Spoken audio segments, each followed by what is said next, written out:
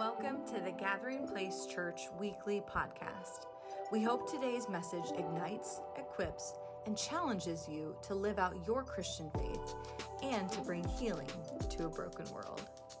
Christ Jesus.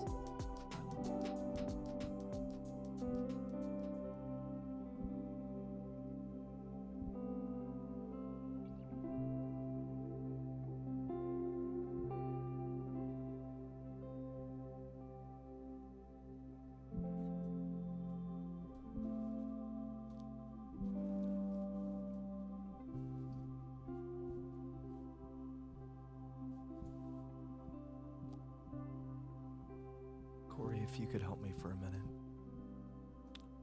Good morning.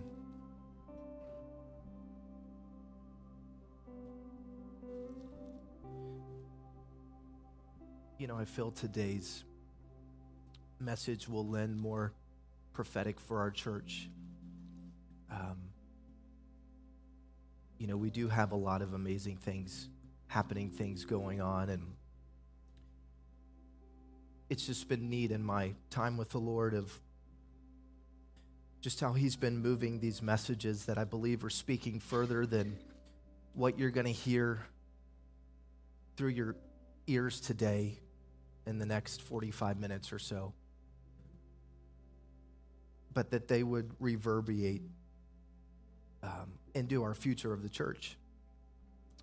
And I've said this once before, I'll say it again, but I believe there's a song that's going to come out of this message today. So worship team, Kelsey, Corey, Christian, all those here, take some notes because I believe, Bree, and I just want to thank you for being attentive to the Spirit today and allowing him to move, giving him reign. There's already been so much scripture that's come forth. Aren't you thankful for a church that just brings scripture and allows that to be prophetic for us?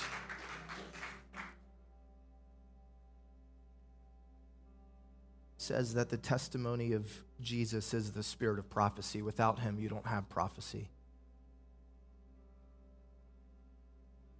But I believe there's a song that's going to come through today's message that we're going to be able, you'll hear it in song. And Kelsey, Corey, last week, that song that was birthed in a place of oil in your life, it was beautiful.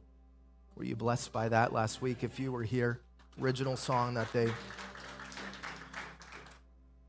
were able to sing from. And last week we talked about, where's your oil? Are you storing oil? And as we move forward as a church, I want it to be done where there's a supply of oil that's here in our ministry, in our school. It comes from a place of oil, and that you be going into your secret place and storing oil. You know, it's amazing. You look at the landscape of what's happening in our country, what's happening and specifically on college campuses, and God is touching people. And you can see in this hour, if you have an open heart, God will touch you. That's why I'm saying don't harden your heart, because he's moving, he's touching students, he's touching families, he's touching churches. And don't let him pass you by. Don't miss what is happening. And we're going to be sensitive to his presence, sensitive to his spirit, because sermons don't change lives, Jesus does. And that's who I want here, because he's the one who's going to touch and change and do. He's the one who's going to build his church, not Pastor Garrett. Kay, thank you for praying for me last week. It moved me at the altar. Appreciate you. Harlan, I'm so happy you're here. It's good to have you back. I know you've been through a rough couple years, and I'm thankful that you both are here. What's your name, brother? Trey, glad you're here too. Nice hair. You know, I see, I just talked to Sarah and Tracy. You know, next week they start as our new children's leaders, and we have 25 kids over there today, so pray for them.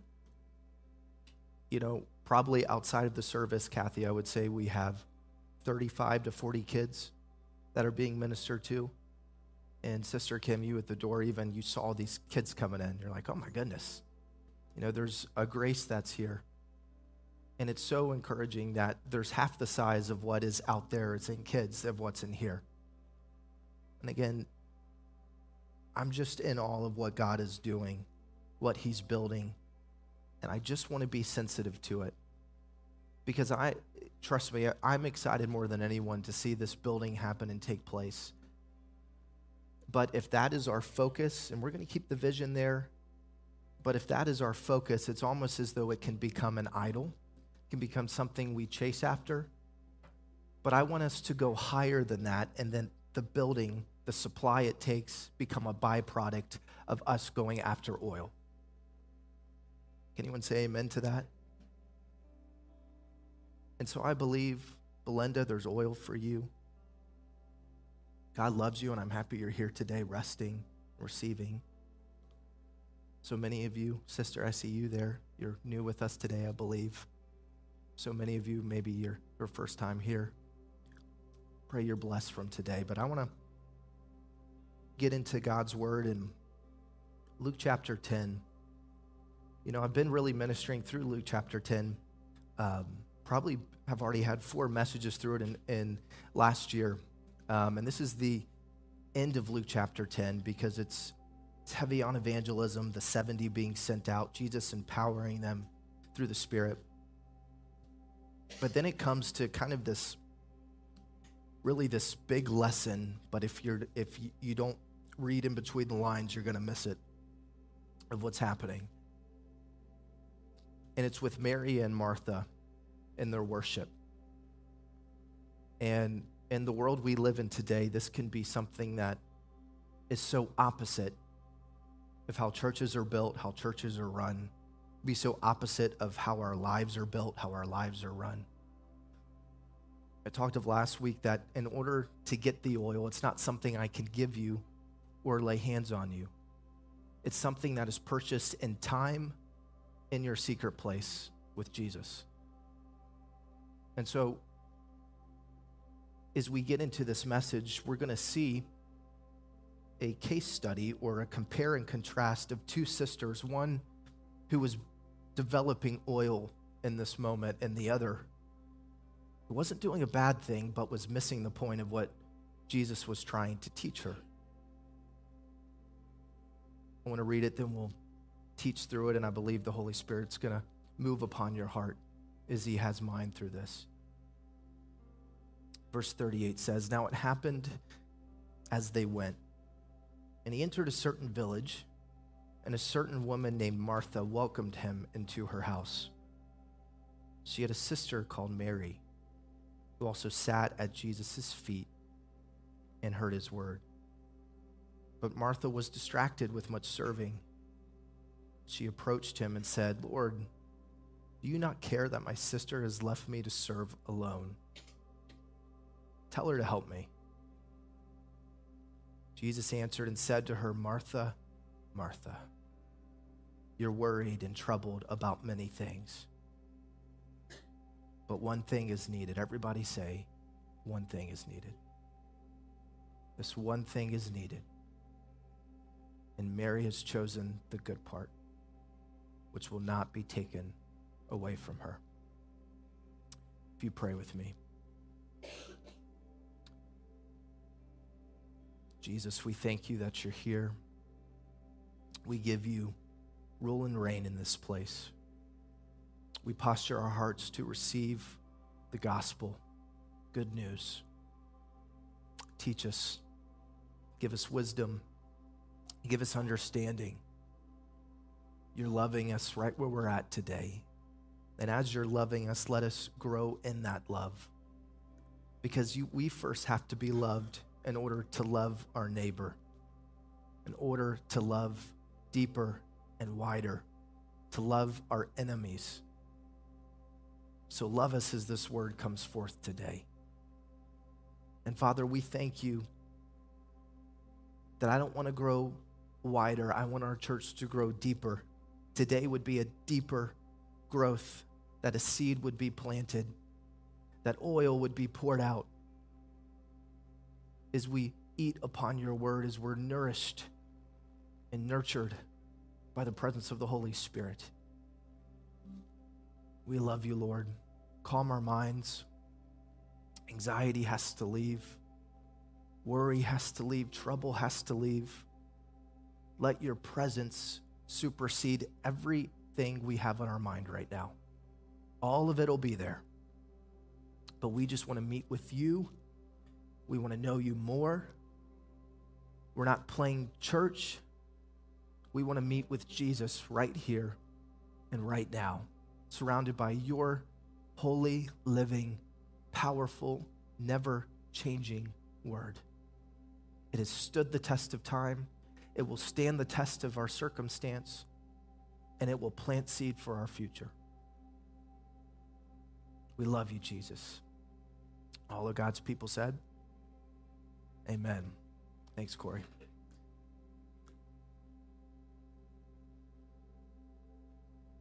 So we see, I think, an amazing gospel story here, and so much to be learned, and I just want to take a minute and break it down for you. Jordan, if you bring me down just a little bit.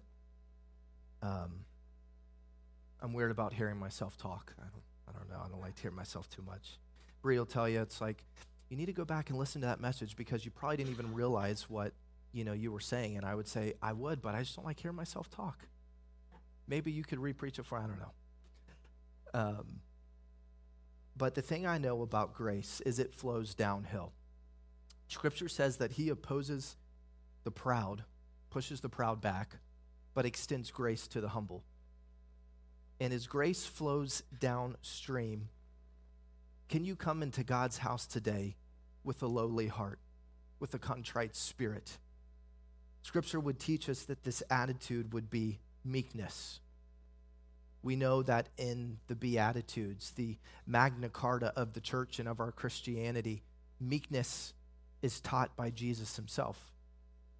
And it says that the meek will inherit the earth. I look at the leader that I want to be, the fathers, men that we need to be, husbands, and how we're to lead our families and what spirit and attitude, and quite frankly, you could say what personality. And meekness isn't just something you're born with, it's something that you have to surrender and allow the Lord to teach you in. Meekness isn't weakness. Meekness would be understood by the church as power under control. We live in a world today where from churches to courtrooms to politicians, where you see these power grabs, prideful, narcissistic type leaders. But when you look at the Bible, it flips it upside down and it says, meekness are those that inherit the earth. Meekness are those that can change a nation. Meekness are those that God wants to give his grace to and wants to put more in your life. Fill your cup with oil because you can be trusted with that responsibility. You can be trusted with that place of leadership. You can be trusted in the assignment or where he's going to appoint you. Meekness can also be understood as being pliable, teachable, correctable, flexible. How many of when you put leadership with pliable, flexible, teachable, correctable, it's usually the opposite. But as we're growing to become more like Jesus, to be in his image and likeness, I would submit to you today, are you praying, Holy Spirit, make me meek? Jesus teaches, he says, come to me, all you who are weary and heavy laden, for I am meek. We see it in Scripture there as well. Jesus was meek. He was the Son of God who walked on water, who performed miracle after miracle, healing after healing, but he never showboated it. He never used it. He would actually tell people, now is not the time. Don't even mention it. How many churches, ministries, people, when God does a miracle, it's blasted everywhere. Where Jesus said, don't even talk about it yet. It's not time.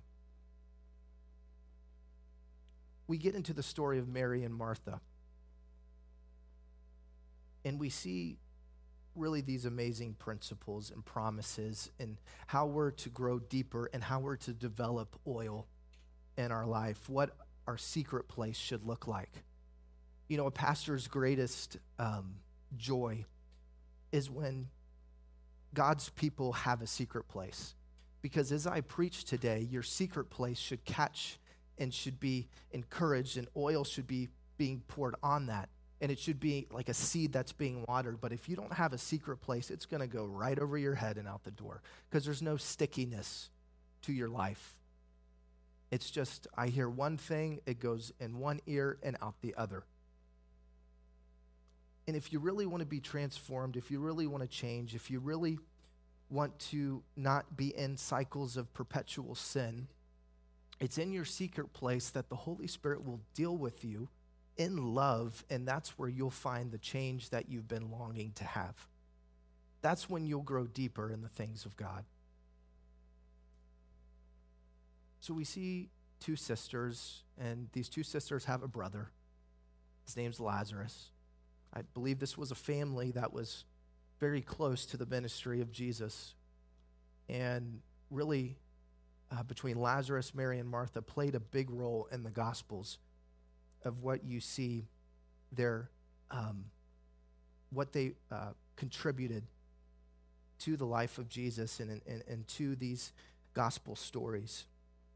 You know, I'm convinced, and what we need to know about the story is it's not pinning the one that serves and the one that sits against each other. I think a lot of times this can be misunderstood and misconstrued that it's better to sit than it is to serve in God's house. These two should not be in contrast, but they're to be in concert together.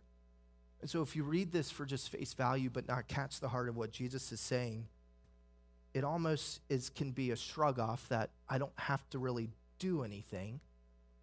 But when you approach your doing and you've been in a place of sitting, then that serving can actually deposit joy in your life.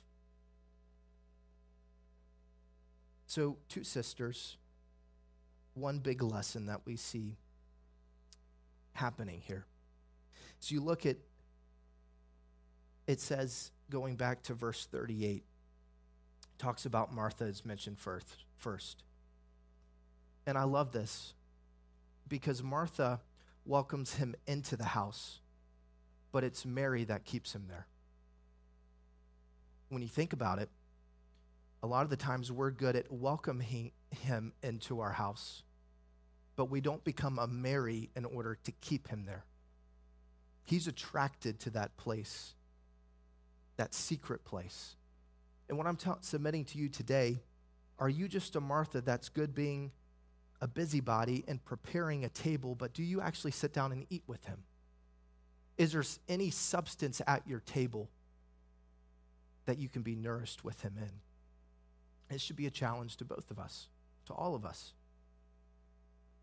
And so it mentions Martha, who's serving, welcomes Jesus into the home. And then in verse 39, it said that there's Mary. And what's Mary doing? She's sitting at the feet of Jesus. And what is she doing at the feet of Jesus? She's hearing the word. She's not talking. She's just listening. She's growing. She's gleaning. She's being filled at the words of Jesus. And off in the distance, you could hear the putter and the clutter and the scrambling and the rambling of Martha running around and preparing this meal. And at the same time, she's cooking and cleaning, and she's looking over at her sister, angry and mad and jealous because all the work is falling on her. And Mary's just over here sitting, doing nothing and being with the guest. So something deeper is going on here. There's a spirit that's with Martha that goes far beyond she's just working and doing something. She's getting jealous. She's getting frustrated. And she's getting jealous and frustrated at her sister, Mary. So as you get into verse 40, Mary is sitting, Martha is working and serving. And it says that Martha was distracted with much serving. This is key here. She was distracted in her serving. Let me say this. You can be attentive to the Holy Spirit. Actually, I know this. Try to take on a building project and then preach the next Sunday. You can be serving and still be plugged into what the Holy Spirit is doing. You don't have to go isolate to get something from God. You can be moving and doing and going, and the Holy Spirit be filling and teaching you at the same time. Now, don't get me wrong. You've got a Sabbath. You've got to rest, and you've got to have time and things blocked out. But I don't want it to be an excuse for us that just because we're moving doesn't mean God can't be filling and speaking. You look at the life of the apostles, fishermen, Paul, a tent maker. Paul said he even prayed without ceasing. So as he's building tents, he's praying. The apostles, as they're fishing, they're praying. The two can be in harmony together, but the key here is, are you distracted while you're serving? See, you can be distracted and not attentive in your mind, attentive in your heart. You're in your assignment, but you're distracted in your assignment, and you're not hearing from God. You're doing things in your own strength. You're mentally fatigued because there's not that oil coming out of your secret place. So Jesus is going to teach Martha a lesson here. And I believe if we can catch this lesson, things can literally break through and change in your life. So she was distracted in the serving. It says she approached him and said, and what she's about to say, she's about to complain. She's about to bring a need. She's about to bring an issue about another person to Jesus. Anybody else ever bring a need or an issue about another person to Jesus? She's like all of us. So she's about to bring an issue with the person she has to Jesus. And look what she says. She says, Lord, do you not care? First off, right there, the audacity. You really think Jesus doesn't care? The incarnate Son of God, who left heaven, born in a manger, grew in stature, was now doing ministry, healing, and he spent time to come into Martha's house to eat her food, and you don't think he cares? Come on. So you can see the frustration of where Mary's at. Do you even care? She's totally missing everything. She's only thinking about herself. She doesn't think he even cares. It says, do you not care that my sister has left me? Be careful what I'm about to say here. Please hear it. Martha is actually assuming the place of a victim here. She's victimizing herself. Do you not care that my sister has left me to serve alone? Tell her to help me. Look what Jesus' answer is about to be, and I want you to catch this.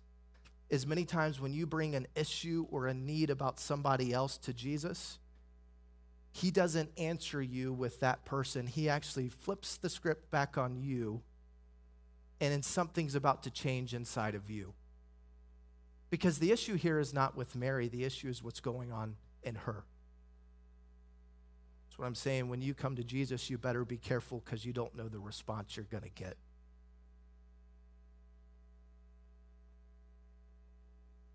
So this is Jesus' response. Verse 41, it says, and Jesus said to her, Martha, Martha, it's not, I'm angry at you. It's, oh, I love you, Martha. Please hear me what I'm about to say. You are so worried and troubled about many things. Jesus is getting deep.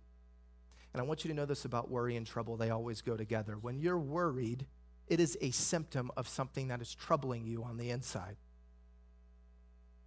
Bree knows me. I know her. When I'm worried about something, she knows there's something that's troubling me. So there's worry and trouble happening here. He's saying you're worried and troubled about many things. But then he says, but only one thing is needed. And he's going to give the solution to the many things through one thing. You know, Jesus, in the Beatitudes as well, he says, tomorrow is going to have its own troubles. Only focus on what you can handle today. So the 10 things in your head, if you want to get in my head as a pastor, the people in our church, the people in our school, my own family, all the things that could easily, if I just sit down and begin to think about, can worry me and trouble me, I can begin to be very ineffective and just allow fear to come over me. But Jesus teaches that you've got to take the 10 things, check them, and focus on what's happening on Sunday. And don't think beyond Sunday. I'm telling you, there's a principle here, if you can see it, is there's going to be worry and trouble. This life, my life is no harder than your life. But I'm here to tell you and encourage you, you can get over it and get through it if you just focus on today, not 5 years from now, 10 years from now. Many of us, we're false prophets for our own future because we listen to worry, right? Don't prophesy a future that God never intended out of worry and trouble. So Jesus is meeting with her. He's saying, you're worried and troubled about many things, but it's one thing is only needed. And can this be a word for all of us, a word for our church? That if we're going to go after the oil, one thing is needed. It's not rocket science. It's not this big formula. If you were to read this in some church growth seminar, it would send everybody on their back because many things are needed. Many serving is needed. Many programs are needed. Much tithe is needed. All of these things in order to accomplish what God wants. But it says here only one thing is needed. And what is that one thing? Well, Mary resembles it. Mary has chosen the good part. And look at the promise. It's not going to be taken away. So the 3 sandwiches with a side of hummus that Martha is preparing to bring Jesus. Jesus was Mediterranean. I think hummus is Mediterranean. He ate Mediterranean food. Guess what? That's going to be eaten. It'll fill an appetite for a moment, but then it's going to leave and you're going to be hungry again. But there's one thing that was given here that cannot be taken away. And I don't know about you, in a world of inflation, in a world of a hurricane can come through and blow something away, in a world of things we can't control, when you get sick or unhealthy or you get fired or your job changes, everything can easily be taken away. We learned that through COVID. Things can be shaken, even institutions and places you thought were unshakable. So when Jesus says something that can't be taken away, that's where I'm lasering in on, because that's going to be with me in the age to come. That's going to be with me when I leave this body and go to be with him. I want to build my life and us to be a church that builds on this one thing that can't be taken away, that moth and rust can't destroy. And I got to tell you, it's not easy. Mary's distracted. How distracted are we? And again, distraction can't be bad because you still got to take care of your kids. You still got to work. You still got to do all the things, what it takes to sustain. But don't get distracted in that. Don't allow it to enslave you. Allow it to serve you. And if you don't deal with what's going on inside of you, it will enslave you. It will not serve you. Trouble and worry will enslave you till the day you die. Some of you are chronic worriers. You worry before you worship. And we're called to worship every time before we worry. That's why you better have a song, or you better have a scripture. You better have a devotional, something to keep your worship alive. Keep it potent. And again, it's found in that secret place. It's found in that oil.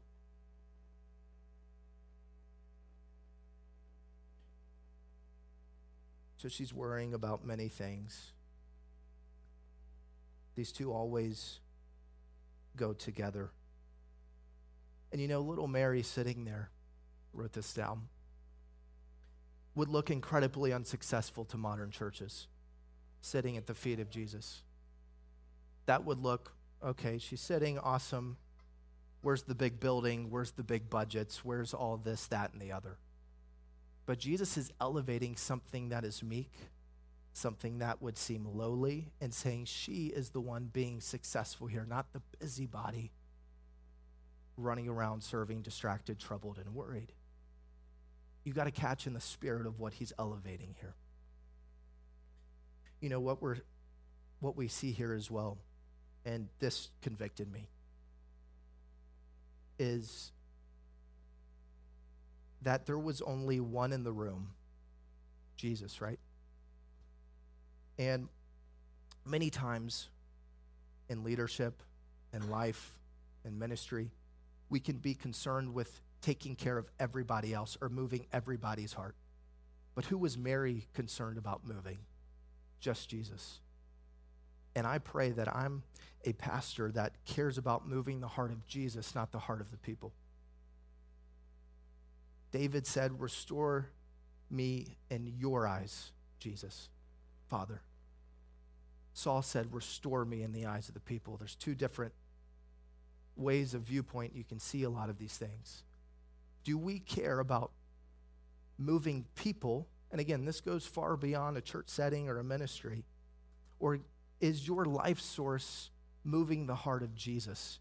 And then in moving the heart of Jesus, I can then trust these other areas in my life because there's oil flowing because I'm moving his heart.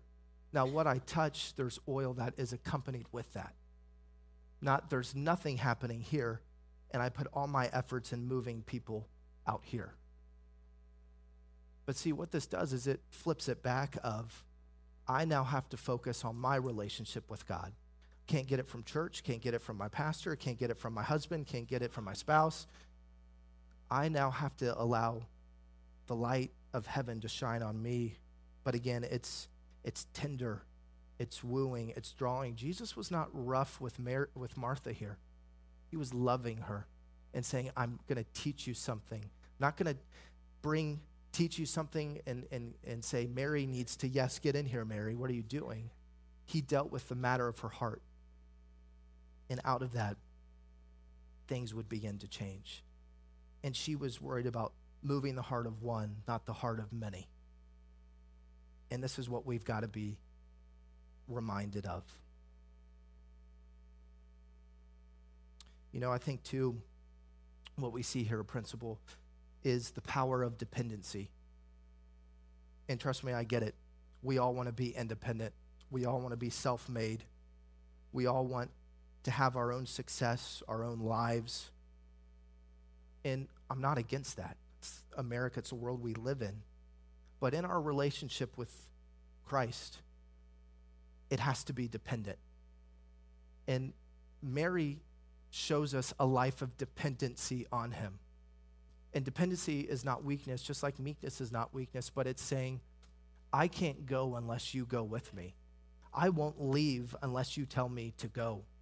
That I am dependent on Jesus for everything and anything. Not, I'll check in with Jesus when I get to my destination. No, start with him, walk with him, and finish with him. You've got to be dependent on Jesus. Not this independent, separate, compartmentalized. Jesus is at the center, and everything in our lives flows from that. This is how we get oil. This is how we develop a secret place. Some synonyms of dependency would be this: being sustained, being yielded to, leaning on, relying on. Your smartphone you have in your pocket is worth nothing when it's dead because it's dependent on power. We're worth nothing unless we're plugged into our power source. We can't do it. You're going to burn out. You're going to get angry. You're going to get bitter. Some of you are so bitter in places of your life because you've unplugged a long time ago. And you got to plug back in. We have to lean in before we lean on something. We've got to lean in, and every musician, every singer, every children's worker, every usher, security, please hear me, if you serve in this church. You need to lean into him before you lean on a gift. Because if you're leaned into him, it will be felt. It will serve the people, because it's coming from a place of God has moved your heart before you just plugged into a utility position and this is my job today. You've leaned into him, it's felt. And this is every time on your 5 or 15-minute car ride to work, lean into him before you lean on what you're going to do for the day. Because if you're leaned into him, guess what? There can be so much more that's happening, so much more you're attentive to and what you're always leaning on because you're leaning in. This is just a principle of life. If you want anointing to flow through you, the oil to flow through you, there is a sustained, yielded posture in your life where you are leaning in before you lean on. Somebody say amen. It's dependency. If you want to read, for lack of time, I won't, but you can read Acts chapter 6. And out of it, it talks about, the church began to grow. And as the church grew, there was all of these needs, and there was widows that were being missed and being served because there was so much happening, explosion happening in the church of miracles happening. God, the church in its infancy stage growing. So they said, we've got to get deacons in place in order to make sure that there's no soul, no person, no heart that's missed as this growth is happening. And so they're put in so the priests can be given over to prayer and the word, and you see this structure and this growth begin to mold and to take place. And it's not out of this place of I'm delegating now, but it's out of this place of we want to be so effective in how we serve. Not one person can do everything. Not everything should fall on the pastor. Don't get me wrong, I will do it all. That's why I got a Carhartt shirt on. I'm ready to work. I'm ready to get my boots dirty. But here my heart is, this is a team effort. This is something and we're called to do together. And I was reading in 2 Samuel where it talks about good leaders.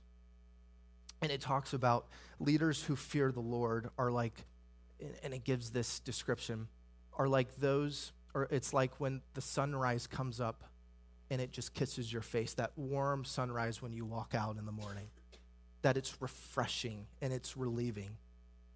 And we've got to be a people that fear the Lord. Not, oh my gosh, is he going to smite me kind of fear. It's, I can't imagine my life without him. I cannot imagine being so dependent on him that I can't do anything.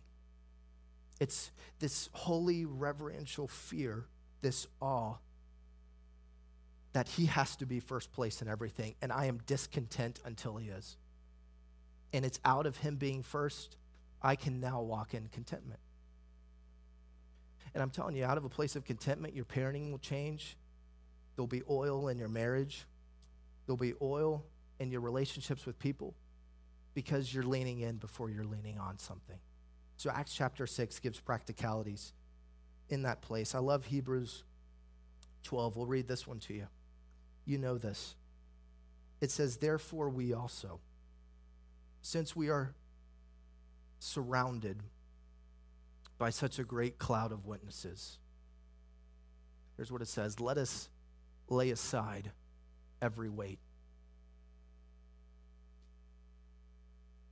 And it says, and the sin which so easily ensnares us, let us run with endurance the race that is set before us. So you're seeing there has to be a let go of sin. This is what Brianna was talking about this morning, is you've got to let go of the sin if you're going to endure. The things that you've put theology around to justify because you haven't experienced liberty or freedom in that area of sin. You know, if we can't be set free, a byproduct is we just start justifying it. It's not hurting anybody. No one knows about it. You've got to let these things go. And I'm here to tell you today, there is liberty when you surrender, when you lean into him. A byproduct of the presence of God isn't just so you feel good, it's you get set free. You get set free of small sins, great sins. You get so convicted that you fall on your face and you just begin to repent out of this loving place with your Heavenly Father. So it says we've got to let these things go. What entangles us? What ensnares us? How do we do it? You see it. You've got to look unto somebody. Who is it? You've got to look unto Jesus. Who is he? He's the author. He is the finisher. Again, one thing is needed. It can't be taken away. When you see Jesus known as the finisher, he's going to endure till the end with you, just as he did with his cross that you're about to hear. So he's the finisher of our faith, who for the joy that was set before him endured the cross, despising the shame, and has sat down at the right hand of the throne of God. You're going to have crosses in this life. And just as the joy of Jesus was the purpose of it, which was setting us free, life is hard. Life will be full of problem, pain, and peril. And as a Christian, we don't pray it away or wish it away. We go right to the source and say, if you're using this, I can be connected to the cross, and the byproduct of being connecting my suffering to the cross is there can be joy on the other side. This is what this is teaching us here. Now, I'm not saying every cancer and all of these things, I'm not saying we don't pray against those things and pray to be healed and delivered. But we've got to understand that he doesn't ordain it, but he uses it. And you've got to go to the source and say, this is a cross in my life. I don't want to waste it. I don't want to be stupid with it. The word says that if I connect it, that there can be joy that I find in the middle of it. Now, this is a hard place because if you're not leaning on him and you don't know him, you won't find it. The crosses that we endure in this life can be very heavy at times. They can also be very gentle. Now, we know his heart is to never crush us. But if you're doing things in your own strength, something that should never be meant to crush you will feel so weighty that it's just crushing you because you've not stored up oil. So we've got to throw these things off. We've got to get in and know the author, the finisher of this faith, of our most holy faith. We've got to build ourselves up, James talks about, in our most holy faith. There has to be a building. Corey, if you would help me close here. I want to have a moment of communion. And I want you to see something through this. In the days ahead, communion's going to have a much more center-focused part of our community and of our services, because there's something powerful, supernatural, mystical, when we break and when we gather around the body and the blood of Jesus. But you see this point in Scripture, and this is found in Luke 24, if you want to read it. The road to Emmaus. Jesus it's that 40 days of him walking the earth in his resurrected body, appearing to some 500 witnesses that would see Jesus in that time, appearing to different disciples and apostles, showing his nail-pierced hands. And it was in this he appeared to two of his apostles. And they're doubtful, they're fearful, they haven't, is he going to rise again like he told us? And he appears and he begins walking with them. And they don't know it's him. It says that he disguised who he was, and he was an undercover boss, just hearing kind of their fear and their doubt.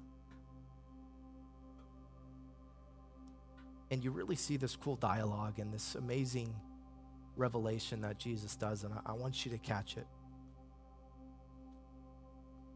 In verse 25, it says this. It says, then he said to them, O foolish ones, and slow of heart to believe in all that the prophets have spoken. Ought not the Christ to have suffered these things and to enter into his glory? And beginning at Moses and all the prophets, he expounded to them in all the scriptures and the things that concerned himself. So he reveals himself as he's teaching the word, as he's hearing their fear and their doubt. He teaches himself. Begins teaching And here's what I find amazing, and I might step on your theological toes for a minute. If you struggle with the Old Testament, doesn't matter, it's gone away. Right here is Jesus himself saying he began to teach the scripture, the law, the prophets. Well, this is Jesus talking, so do we have a New Testament at this point? Shake your head, no. So he opened the scriptures. What scriptures did he open? The Old Testament. And he began to point, this is what Isaiah says revealing about me. This is what the prophet said. This is in the book of Genesis. I was a type of Joseph.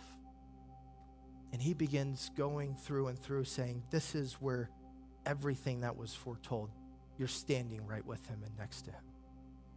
So he unfolds and teaches the scripture in the most profound, amazing way. It says that they get cut to the heart. Something so pierces them. And this is what should happen. And here's what I want to say too. If you've been at this church for a long time and your heart does not get cut with the word anymore, get into the secret place and say, Holy Spirit, light the fire again. Set a fire down in my soul. I can't contain that. I can't control. You know the song. So as you read in, it says he began to teach and expound. And in verse 30, it says, now it came to pass. So the word cut their heart. And then he has communion with them. He breaks the body and serves the blood. Because we know, yes, there is a better covenant, a fulfilled covenant. And it all points to Jesus, old and new.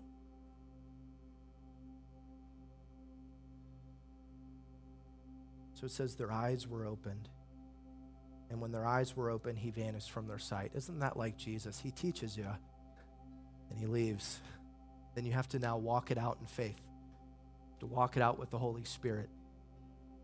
Jesus doesn't really hold our hand through life. He does, but you got to understand a testing will go much further than some prophetic word somebody gives you, because it's in a testing you get it for yourself. We're always being tested. We're always being refined. And many times we can look for the easy road or the easy way out. I hate to break it to you, that's not Christianity.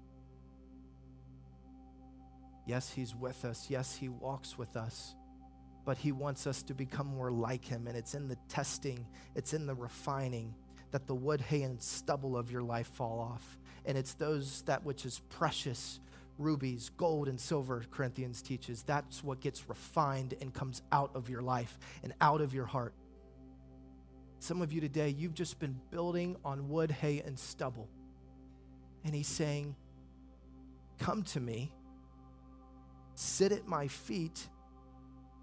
Only one thing is needed, and out of that one thing, a life of precious stones can begin to be built. Scripture even says, and this is Paul too in Corinthians, he says that he is the chief cornerstone, and he's building our lives. We're all a brick in this kingdom, in this temple that he's building. So he gets to this place of communion, and I want you to hear this. If you have a burning heart right now, or if you don't, you will as you get in the secret place, is your heart begins to burn. What we're going to see here is their vision was cleared, and when we partake of the body and blood of Christ, it should clear your vision to what is supreme, important, powerful, the purpose of your life. And it's to bring glory to his name. It's to honor him with every choice and decision. And my goodness, when you think of it, how in the world will we do it? It's a life postured, surrendered, yielded, and sustained and dependent solely on him, because we will miss the mark. We will mess up. But what does a righteous person do? You get back up and you go to him. You get back into that secret place, and you don't stay down in shame, because the scripture says he despised our shame on the cross on our behalf. And just as he walked with them, when you get in the secret place, it is a sign, symbol that he is walking with you. And when you are with him, your heart will burn. If you have a relationship with Jesus and your heart is burning, not burning, you've got to go deeper. You've got to spend more time. You've got to yield a little more in your life. Because a life that is not burning, you've not experienced the real tangible love and presence of God in your life yet. And I'm not saying it burns every hour of every day, but when you get in his presence, it's like your heart has so much oil and is so flammable that when the beginning of that song starts, something just, it's ready to burn. Or when you get in your secret place and you begin to read the word, it burns.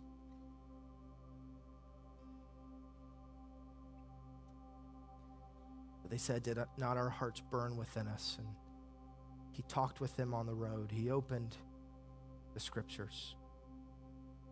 And he sat down at the table and he had communion with them. In verse 30, he said it took the bread, he blessed it and broke it. And I want you to take the bread this morning. Before you take it,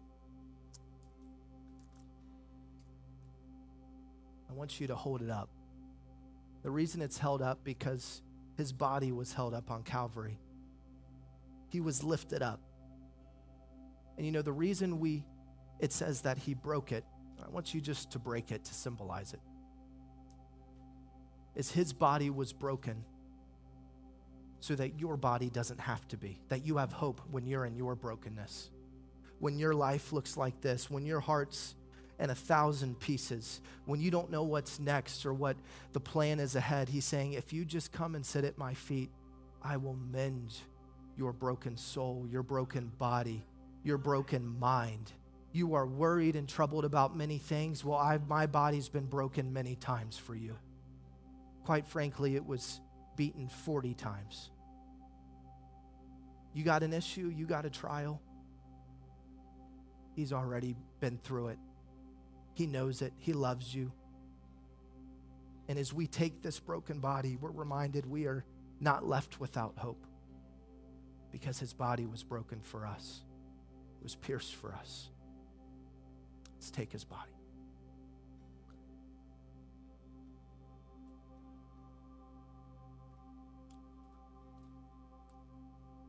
Secondly, we see the blood. The blood gives you strength from day to day. You need daily bread. You need to be reminded every day. You don't do this on your own. This church isn't something that's propped up and sustained by charisma, by charismania, by something that is tangible. This is a church, I pray, that is sustained by the blood of Jesus. That as the world grows darker and darker, that the light would shine brighter and brighter, not because of anything I do or you do, because a good leader always leads away from himself or from herself. That you don't see that leader, but it's this hard place to be, where I stand in front of you. I don't want you to see me, but it's almost as though I'm holding a mirror as I'm talking and you're seeing him. And that's what I commit to you. I want to be a leader, and I pray you are. As you lead in your spheres, you lead away from you, not towards you in insecurity. And as you lead away from you, you honor and glorify Jesus, because he's what's seen in your life. Not how clever you are, not how much you know, not what you wear, not where you live. All of these stupid, frivolous things that we put clout on people. Can we be different? Can we look different? Can we act different? When God begins to do something, you don't hurry and try to bottle it up and say, look at me. Can we just let him do it and lead away from ourselves and to him and to his presence and to him moving? Not something man has done. And this is the age-old problem. Israel wanted a king, so what did God give them? Him a king. You know the story, what happened after that. But as we look at the blood of Jesus, it flows to the deepest valleys of our life. And again, it flows down. It drips down from his brow. They pierced his side, and it came down out of his side. If you close your eyes for just a moment, can you just posture yourself right now in his presence and say, make me meek, Holy Spirit. Teach me how to be meek. Not weak, but meek, to be gentle at heart. That as I'm in your presence, it softened me. And there's some of you, there's points and places of insecurity and pain and trauma that you've not allowed the Holy Spirit to touch. Would you let him touch you right now? It's that easy. If you would just yield to him, a work can begin. You can be liberated and set free. And if you would just allow the blood to flow, the blood of redemption, the blood of freedom, the Son of God who was pierced for our transgressions, for our iniquities, that which we do outside of our body, and that's what we think and what we feel in our soul, and our iniquities. No stone left unturned. I'm telling you, I feel the presence of the Holy Spirit right now. If you will just yield to him, he will touch you. Open your heart. Open your past. Give him your future. Surrender your children. Surrender that doctor's report. Whatever it is, lean into him before you lean on to something else. Let's take the blood together. Thanks for tuning in to this week's podcast. We pray it encouraged, uplifted, and challenged you to become more like Christ. We would love to hear from you. You can email your prayer request to prayer@gpcky.com. Loving our podcast? Take a moment and like and subscribe on our YouTube channel to stay up to date with all of our new content. Thanks for listening.